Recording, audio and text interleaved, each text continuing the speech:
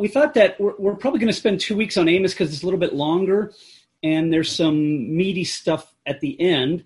Not to say the stuff at the front end is not meaty, but we thought it might warrant 2 weeks. So what we've tried to do is lay out the whole book on the front end here, and then we'll remind all of us about it again next week. But as you can see there at beginning chapter 1, you have the introduction, and then you have a catalog of judgments upon a variety of nations.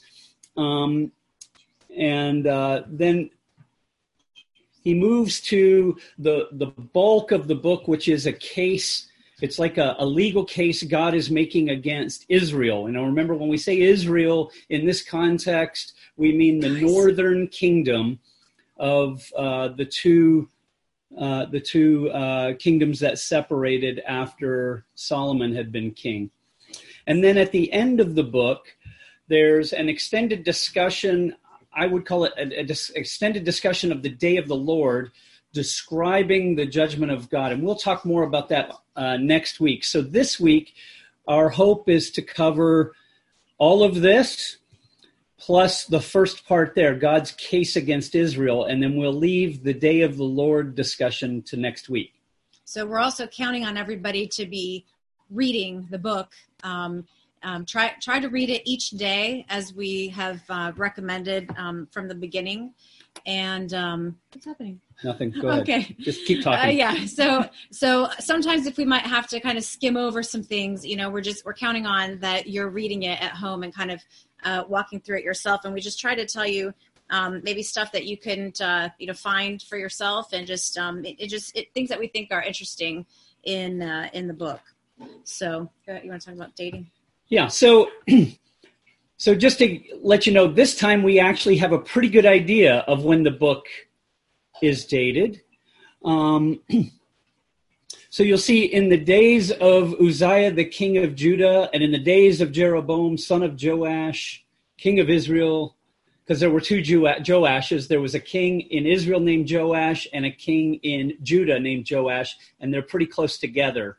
I'll explain that in a moment, but it's not critical. You can see there the dates on your outline for Uzziah and the dates for Jeroboam. This is Jeroboam the second. And so they overlap quite a bit. We know also that Jotham, Uzziah's son, had to take over for him as regent in Judah around 750 BC. That's because Uzziah got leprosy and had to move out of the palace and out of the city. We do also have archaeological evidence that there was an earthquake around 760 BC. So probably around 762 BC is the dating we're looking at here. So I just want to also make the comment that if 762 is when this prophecy was given, the events that it prophesies, as far as Israel is concerned anyway, are about 40 years into the future. Okay. So a little bit of background. Some of this you can read about in 2 Kings and some other places, but by and large, at this point, you can see it was a time of relative strength and prosperity for Israel in particular, the northern kingdom. They were expanding their borders. They were pretty well secure in their position under Jeroboam. But also Judah had a time also of relative strength and prosperity. They also were seeing a time of, they had recently come out of a time of religious revival, following the ministries of Elijah and Elisha that we read about in Kings. Elisha dies under the administration of Jeroboam's father, who actually weeps at Elisha's graveside. But Assyria is still looming in the background. Assyria had been, you'll recall, we've talked about this before, but it had been an international power, then it had a time of decline, and then it's now beginning to rise to power again. As I said, Israel and Judah had a time of religious revival, but now they're starting to slip back into following the worship of Canaanite deities, and we'll talk about that in just a moment. I also thought I would talk briefly about these two kings. Jeroboam reigned 41 years in Israel. We're told that he restored the border of Israel from the entrance of Hamath to the Sea of Arabah. That's in 2 Kings 14. Also in 2 Kings 14, it's the Bible says that the Lord, right, Yahweh, saved Israel by the hand of Jeroboam. He also recovered Damascus for Israel. So he actually took over Damascus at one point for Israel. So this is what I'm talking about when I say he extended the borders. Uzziah became king in the 27th year of Jeroboam's reign. So Jeroboam had already been in Israel as king for quite a time when Uzziah became king. He became king at age 16 after his father Amaziah was assassinated. His father was assassinated because he instigated a war with Israel in the north. And he had been successful against Edom and was arrogant about that. And then he started a war with Israel, which he lost. Not only did he lose, he lost really badly. So Jeroboam's father, whose name was Joash, this is where it gets confusing, Joash of Israel, not only defeated and captured Uzziah's father, but he also tore down part of the city wall of Jerusalem and entered the temple and walked away with the silver and the gold implements used in the temple as a punishment. And you can also read about that in 2 Kings 14. Also, not only was Uzziah's father assassinated, but his grandfather had also been assassinated. His grandfather's name was Joash of Judah. And he was assassinated because he had killed some priests and he had allowed Canaanite worship in Judah. So there was a time, Uzziah, when he becomes king, he's young. There's been political upheaval. The last two kings, his father and grandfather, had both been assassinated. And there had been some revival, but also some backsliding on the part of Israel. And this sort of sets the stage for Israel and Judah. And I would also say that Uzziah was, he was quite a warrior, and he conquered so much land, so much territory, or I guess retook so much territory in the south around Judah that he made it even to the border with Egypt, and he made a real name for himself in other territories and other countries as well. So both of these kings were quite big name warriors. So this time, I guess, of expansion brought some stability to the area, and it brought wealth to the area. And so that's just something of what we're going to see as the backdrop for Amos. Okay, so Amos begins, "The Lord roars in Zion." I think that's Aslan, but still, the Lord roars. So he roars from Jerusalem. So Jerusalem is set up from the beginning as the place of the worship of God's name. And there are things happening that God has something to say about. And so Amos begins like this, and it's pretty ominous, but these are his words. "The Lord roars from Zion, and from Jerusalem he utters his voice, and everything in his path starts to wither." So God is like a roaring lion, and he's ready to pounce. Can I go? Yeah. Okay. I wanted us to have a look at this map a little bit. So as we look in the first couple of chapters, Amos speaks about, he speaks some oracles against a number of the nations that surround Israel and Judah. And I think that as we look at each one and talk about, why they're under God's judgment, it can give you some kind of idea about the kinds of frictions that happen in that area and why the kings of Israel and Judah have to be vigilant at the sort of power politics that are going on in their area.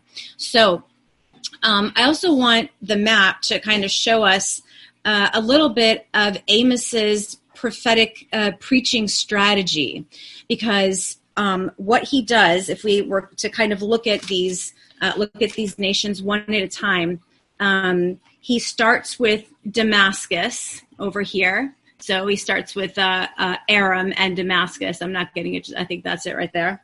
So he starts with Damascus, and then he goes. Oops, where's the arrow?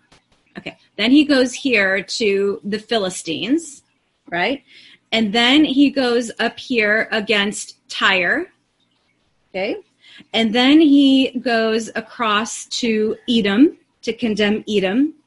And then he condemns Ammon. And then he condemns Moab. Okay, so that's 6 so far. And since Amos has gone to Israel to make all of these judgments and pronounce all of these condemnations, the Israelites are listening, and so far so good, So there's 6 so far. And then he points to Judah, and he condemns Judah. And so the Israelites who are listening, they're thinking, okay, and that's the 7th. Yes, it's our neighbor to the south, and that's all 7. And then Amos gives this surprise prophecy. All of a sudden, he hones right into Israel, like it's a surprise 8th that they weren't expecting.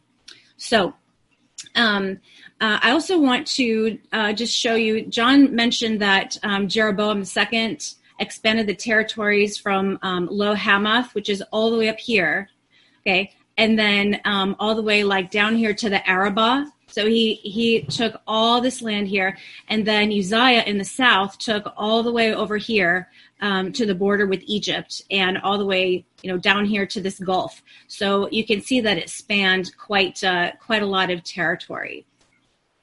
Okay, should I talk about the worship shrines now? Yeah. Okay, All right. So if we look at the text. He starts with Damascus, and there's this little formula for 3 and for 4, right? The transgressions, the pesha, for 3 and for 4. And each one, even Judah, even Israel, they all get the same formula. So Damascus, what were they doing? What did they do wrong? What are they condemned for? So Amos says that they drove like a threshing sledge over Gilead. So Gilead is a section that is on the other side of the Jordan, I think right about here, okay? And both Aram and Ammon are complicit in this, all right?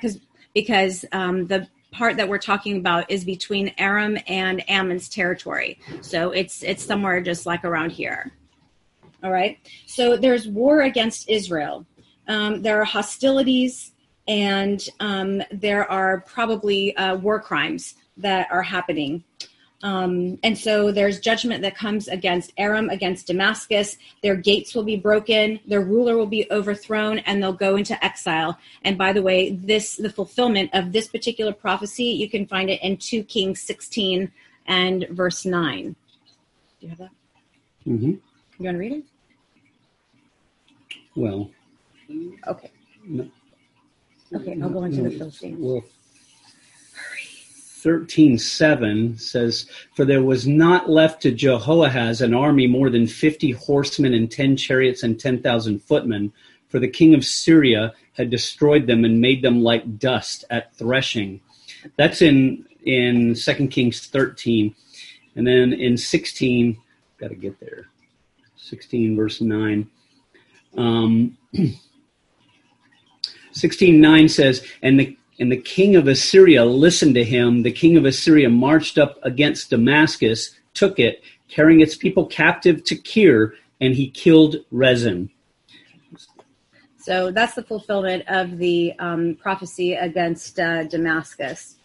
All right, we'll move a little faster on these next ones. The Philistines are the next ones that are mentioned, and a number of the cities there are the Philistine cities: Gaza, Ashdod, Ashkelon, Ekron, etc. So there were 5 big Philistine cities. Only 4 of them are mentioned here. But basically, it sounds like they're involved in the capturing and subjugation of people. Like they're going and capturing cities on purpose to capture their people and sell them into slavery. So maybe these were Israelites that are being sold into slavery, and possibly they're being sold to Edom. All right, most likely. The next one is Tyre. Tyre is up on the coast up here. It's a city-state. They thought they were almost impregnable. They have an interesting defense system, but they also are probably raiding cities and selling people, slave trade. Also, with Tyre, they have violated a treaty between Tyre, specifically Hiram of Tyre, and Solomon. Okay. So there is it's called a covenant of brotherhood. Go ahead. That's what I was going to say. Okay. So in Amos he says a covenant of brotherhood, but it seems like what it's referring to is the treaty that Solomon had with Hiram in 1 Kings 5, verse 12. They make a treaty, and in 1 Kings 9, Solomon actually refers to Hiram as a brother. So there was a long-standing positive relationship between Israel and Tyre. Even going back to looking back at Ahab's marriage to Jezebel, which wasn't a good thing because Jezebel brought paganism with her, but there had been good relations, and there were supposed to be good relations, and yet now Tyre was violating that.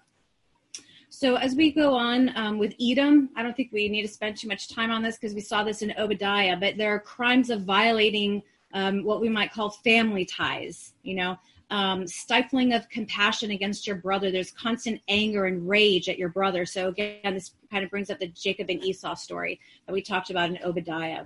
In Ammon, they are judged for an attempt to exterminate the population of different places where they were raiding, so war crimes again, and they're told that they'll be attacked and destroyed and exiled. If we move into Moab, into chapter 2, he talks about the desecration of the bones of a king. This particular king, the king of Edom, yes, Edom is bad. I think we kind of talked about that. But this particular king of Edom seems to have been an ally of Israel. I think in 2 Kings 1 and 2 Kings 3, we see that that this king, together with King Joram and Jehoshaphat, they all go up in a war together. And so he's, collaborating with them. And so the Moabite king burned this king's bones. And so they're condemned for that on Israel's part. And probably a lot of these, the things that are being mentioned should be seen as defiance against God's covenant promises and God's covenant promises to Abraham and to the descendants of Abraham through Jacob. So just as we said when we were looking at Obadiah, to understand that theologically as violations and rejection of God's covenant with Abraham, we see the same thing here with Moab's rebellion and the burning of the king's bones, or Ammon's attempts to take advantage of Israel when weak. So the next ones are Judah. And Judah, the Lord gives them exactly the same formula for 3 transgressions and for 4. I will not turn away. I will not relent. And Judah is actually worse. Judah has broken the covenant. Literally, the Old Testament says that they broke the Torah of Yahweh. So they broke the covenant. They broke faith with God.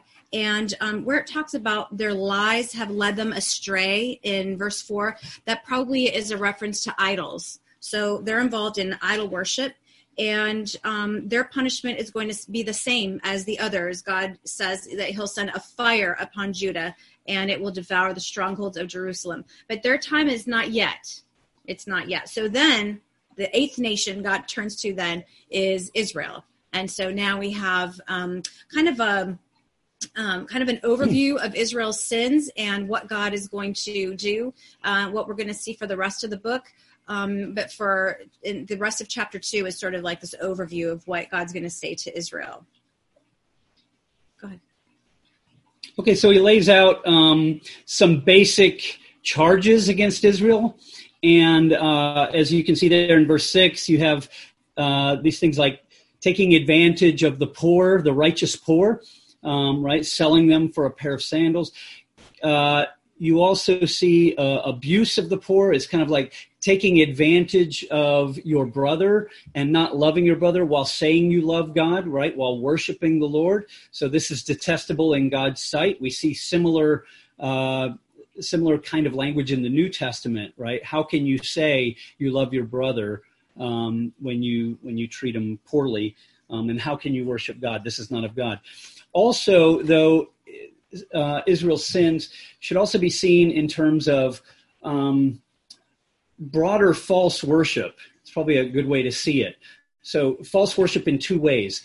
One way is by acting unrighteously, not acting like the people of God, not following God's way. That's what the Torah is, right? God's way that has been laid out through the law for what God's people should look like. Second way is by actually engaging in false worship.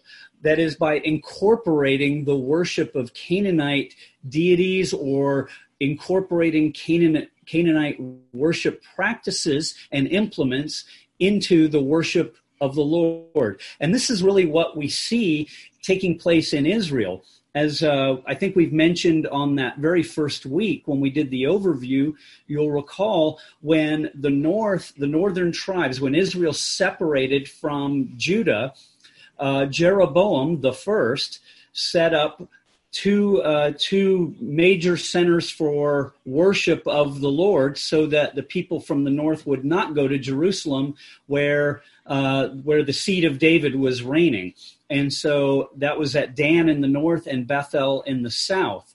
Now, later, it evolved into other regional areas where people could worship the Lord as well in Israel, with Gilgal and then also Beersheba down south. So we have then what we call syncretism. That's just a fancy way of saying blending the true worship of God with worship of false gods. You have this taking place then in Israel in the north. And we can read about this starting in Judges. You read about it, but then it carries through the books of Kings and Chronicles. And just to be fair to the folks in Israel, these different places, Bethel, Gilgal, Beersheba, those were places that already had a history of sort of spiritual significance. So like Bethel is the place where Jacob had his dream of angels, going up and down to heaven. He called it the house of God there. And Beersheba is a place where Abraham had stopped, and I think dug a well there. Gilgal was a place where they set up an altar to God right after the people had crossed the Jordan going back into Canaan. So these places did have some worship significance to them, but once the center was set up at Jerusalem, that was the legitimate place for the worship of God, and that's what God had said. That's where he put his name to be worshipped, not at any of these other places. And as you read through 1st and 2nd Kings, when you look at the assessment of each one of the kings, this will come up that, they did okay, but they still didn't tear down the high places, or they did okay, but they still followed in the way of Jeroboam, son of Nebat, who was the one who set up the golden calves at Dan and Bethel. So we read in we read about this, like I said, throughout Kings, where they have high places, and we also hear about Asherah poles. So we thought we probably need to introduce this at some point in our discussion, because this is in the background. It's kind of like a backdrop to a lot of what's going on in the Minor Prophets. A major problem in both Israel and Judah is that they've not driven the people out as they were commanded, and they have allowed themselves to be polluted by the religions of the peoples of that land, the Canaanite peoples. Obviously, Solomon also intermarrying with women allowed that. Ahab marrying a woman who was a follower of Baal, same thing, right? She had court prophets for Baal, not for the Lord.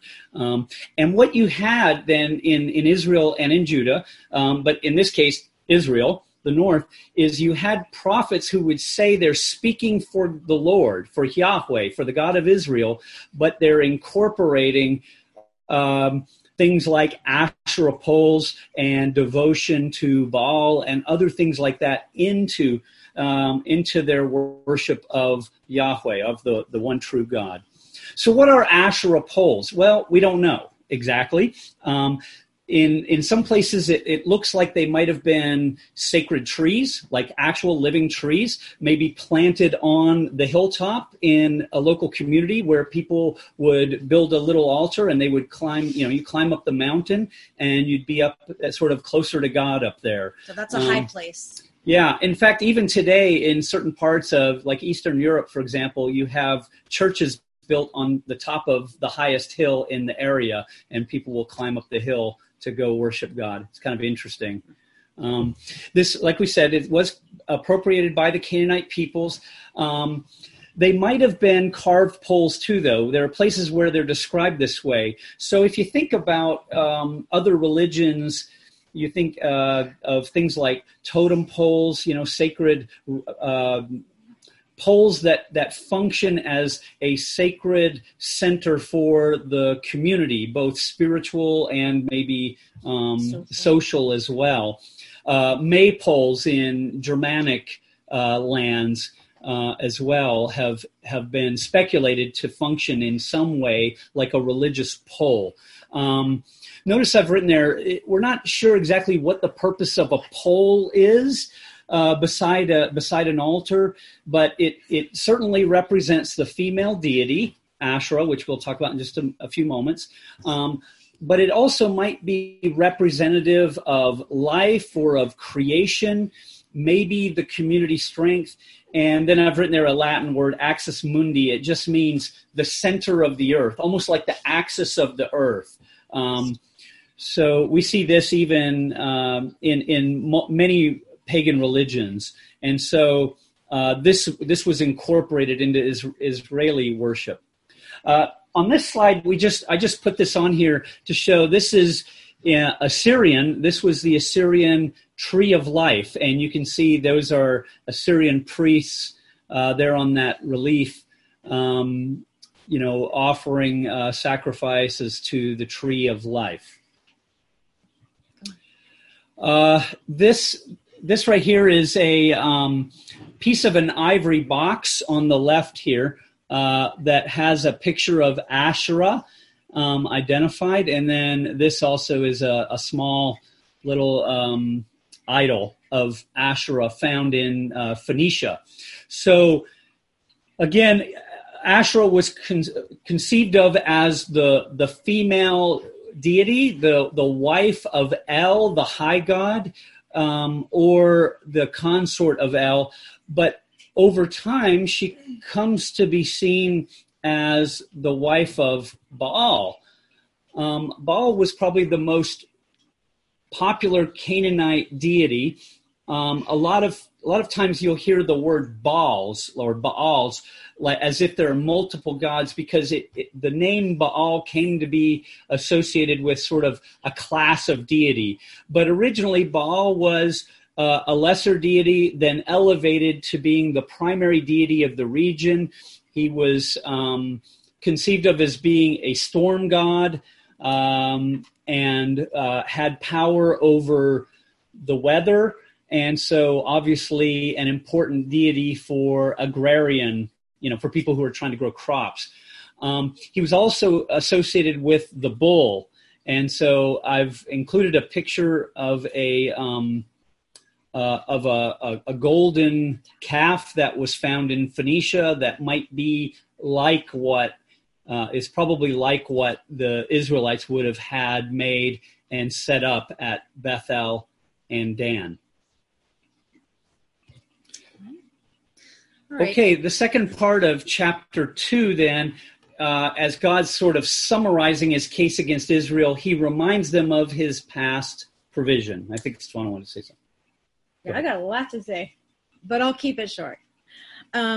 So as God is talking through, reminding them of his provision for them in the past, his case against them is that, or I guess accusation against them, is that they have no gratitude for God, that God had gone before them to destroy the Canaanites, that they had been like giants, and God had cleared the land for them, and he had destroyed them completely. There's an expression there. He had destroyed their root and their fruit.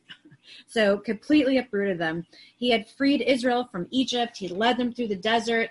And then he chose some of them. He allowed them to serve him as priests, to be close to him, to set them apart, to sanctify them, and others to prophesy and to minister to him. So he talks about the prophet and the Nazarite, that they would be used by God to do his work among the nation. That's like a privilege, a blessing of God. And yet Israel treated this with contempt. And God says that Israel corrupted the Nazarites to break their vow, so, to drink wine. And they prohibited the prophets from speaking God's word. They tried to shut them down. This was a trend. It seems like a trend in Israel. And it's a little bit of a preview to Amos's shutdown, which we're going to talk about a little bit next week. So the upshot of it is that Israel doesn't care to hear from their greatest benefactor, and they're ungrateful. And God finds this behavior intolerable, that he's weighed down by it, and he will throw them off. And he says that a day is coming for retribution and for punishment, and nobody will escape it. And that takes us to the end of chapter 2. Okay, so chapter 3 begins with the phrase, hear the word of the Lord. So he's introducing his case against Israel.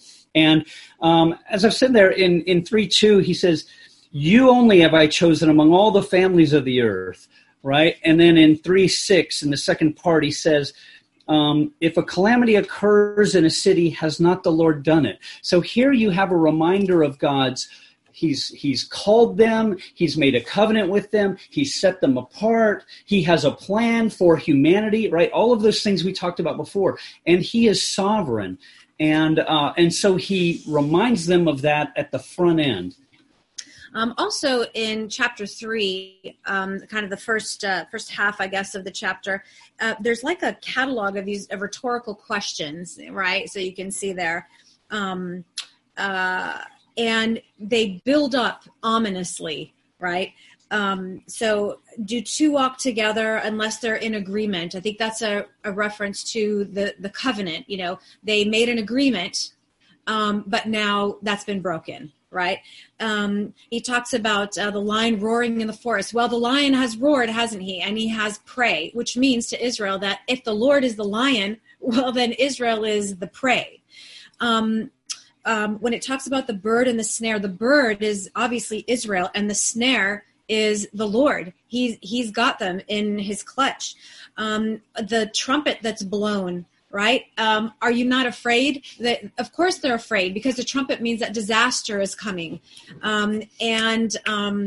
If the trumpet announces disaster, or the word there is ra, is evil, they should be very afraid, because the Lord is responsible for it, as he says that he's bringing this on them. But we want to also point out that the Lord is also merciful to them. Isn't it merciful that he's giving them a warning? Isn't it merciful that he sends his prophets? Isn't it merciful that he says the Lord God does nothing without revealing his secret to his servants, the prophets? So he reveals to them what's coming. All right. And so Israel needs to heed they need to heed. God kind of like exposes Israel even to the pagan nations. There's this repeat of the word temples or mansions. And he says that, whereas a lot of people have things in their palace, like, maybe treasures or something, but Israel in its palace, they have greed. They have violence. By the way, it's the word Hamas. They store up violence in their temple, in their palaces, and these palaces will be plundered. They'll barely escape, if at all. Most will not escape, as he has that very scary verse that you'll escape the way that two legs or the piece of an ear maybe from a sheep escapes from the lion's mouth. That's how you'll escape, like barely at all. Maybe you won't at all. And on that day, again, it's the day, the main transgression that will be punished is the altars of Bethel. So again, it's false worship. And then there's this repetition of the word for house. So Bethel, which means house of God. So Bethel will be punished. And then the house of the winter will be punished. The house of the summer will be punished. And the houses of ivory will perish, and all the great houses will come crashing down. They'll all come to an end. So the summer house, the winter house, this is kind of a reference to the kind of luxury that they were living in, while other people, like the needy, were just being trampled and oppressed by them. So that takes us to the end of chapter 3. So it's kind of like, this, you call this the house of God, Bethel, the house of God, but there won't be a house left, right? Yeah. And so, again, a charge against their false worship. In chapter 4, Amos is not very politically correct or sensitive to the women when he just calls them a bunch of fat cows. That's right. He calls them cows of Bashan, and he says, "You're going to be, you're sitting in your luxury and you're ordering your husbands around or your servants around." That's the real problem. But you're ordering your servants around, and here's the thing: you're going to be carried away with a hook, right? Like imagine a nose ring being carried into slavery. That's the imagery he gives there, and why? Because of their false worship in verses 4 and 5. Right? Enter Bethel and transgress, and Gilgal multiply transgression. Bring your sacrifices every morning and your tithes every 3 days. Offer thank offerings, proclaim free offerings, make them know. For so you love to do, you sons of Israel. In other words, you love to bring these false worships, but they mean nothing because your heart's not in it. And it's not like he's inviting them to false worship. It's like he's standing outside the sanctuary and saying this. It's kind of like a taunt. It's like, yeah, go on up there. And instead of go on and worship, he says, go on and transgress. Go to Gilgal and transgress even more, right? So it's kind of like a taunt song. Okay, and then he goes into a part where he talks about some of the covenant curses that are starting to come into play, but Israel is so far gone, they don't even recognize it. And so God says some pretty obvious things that are happening that they don't even recognize as a judgment of God. So these covenant curses were supposed to prompt them into repentance and obedience, but Israel hardly noticed. It's just like they were they were kind of inconvenienced, right? They found a way to work around it. So for example, he said, I sent you famine, so no bread in your cities, and drought and plague and blight. And he says, yet you did not return to me. And then he attacked all their crops, like we saw in Joel, their fields, their vineyards, figs, and olive trees. And then God went all out and he sent pestilence, just like in Egypt. They didn't think like, this has happened before. Why? Pestilence like in Egypt, the sword and war. He said the stench of your camp, maybe from dead bodies, and still the phrase, yet you did not return to me. And then he punished them like Sodom and Gomorrah in some ways that we don't know for sure. And yet still there's no recognition and no prompt to, no response to this prompt to repent. And so then there's this very scary line that I know you've heard before: prepare to meet your God, O Israel. Prepare to meet your God. All right. And he says, and I am the Lord, the creator, right? I'm the creator of everything. I could prevent all of these things. I could bless you if you will turn to me, right? So I'm the Lord as creator, and I'm the one who's going to judge. I tread on the high places. In other words, I can stomp them down if I wish. And then in 13b, we have the first of three doxologies. It says, for behold, he who forms mountains and creates the wind and declares to man and earth's thoughts, who makes dawn into darkness and treads on the high place of the earth, the Lord God of hosts is his name. That's a phrase that you'll see again. Last slide, just so you know. So in chapter 5 then. Chapter 5 starts a lament for Israel. It's like before anything's even happened, Amos is already lamenting what will happen and what he can see by the Lord's inspiration that will happen. So what will happen? The house of Israel is going to fall, and it's going to fall and not be able to get up again. So it's going to be decimated. This is the future of Israel. And yet God says to them in verse 4, seek me and live. Isn't this grace? They could still seek him. And he calls them to repentance. Seek me and live. Don't go to Bethel. Don't go to Gilgal. Don't go to Beersheba. Don't go there. That's not living. Don't go there. Gilgal will go into exile.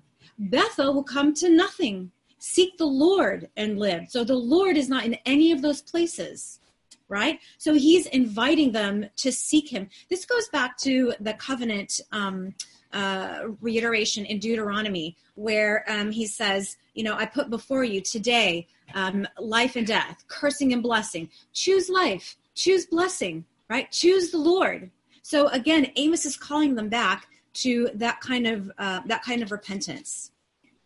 So good versus evil, life versus death, blessing versus curse. Unless you come to the Lord, you're not choosing life or goodness or blessing. Okay. There's another doxology here in verse 8. Again, that God is the Lord over creation, over constellations, over day and night, earth and sea, and also over destruction. He's also Lord over that. Because of their injustice, there are a couple of curses here that are interesting in verse 11. These are called futility curses. Like you'll work hard, it'll be for nothing. All right. So he says, you built houses of stone, but you won't live in them. And you have wonderful vineyards, but you'll never drink their wine. You'll never profit or benefit from them. And this is because of their sins, because of their transgressions. They're corrupt. They take bribes. They're oppressive to the needy. And it's just an evil time. What more is there to say? And yet he says, seek good and not evil, so that the Lord, the God of hosts, will be with you. That's the solution. Hate evil, love the good. And it may be, this is kind of like Joel, kind of like Jonah, right? It may be, like, who knows? Maybe the God of hosts will be gracious to the remnant of Joseph. And so there's the tiny glimmer that there might be a remnant left, that God in his grace will still preserve some. But in the meantime, there's wailing coming. There's a continuous lamentation. Alas, alas. There'll be wailing in the city, wailing in the country, wailing in the vineyards. And there's another ominous phrase, I will pass through your midst, says the Lord. So that phrase, I will pass through your midst, another place where that appears is when the Lord passes through the midst of the Egyptians at the time of the death of the firstborn. I will pass through your midst. So that's not something to look forward to for Israel. Okay, and the last thing I guess I would say is just as a preview. So you see the word social justice on there. That's something of a buzzword these days, and people get nervous with it, but they really shouldn't. Here, what Amos is doing is he's talking about there should be justice that reflects God's word, right? When he says justice at the city gate, he says that twice. That's where the elders in the community would make decisions based on Torah, right, based on the law of God, and decide cases between people. And what he says is there is no justice there, but there should be. And this is why he's bringing his charge against them. So moving forward to next week, then we're gonna continue with Amos's charge against Israel, and really in the context of his discussion of the day of the Lord, with some visions and some broader discussion about not only the day of the Lord coming on Israel in the relatively near future, i.e. within a generation, right, 40 years, but also even possibly the day of the Lord off in the future as well. And so we'll pick up here next week.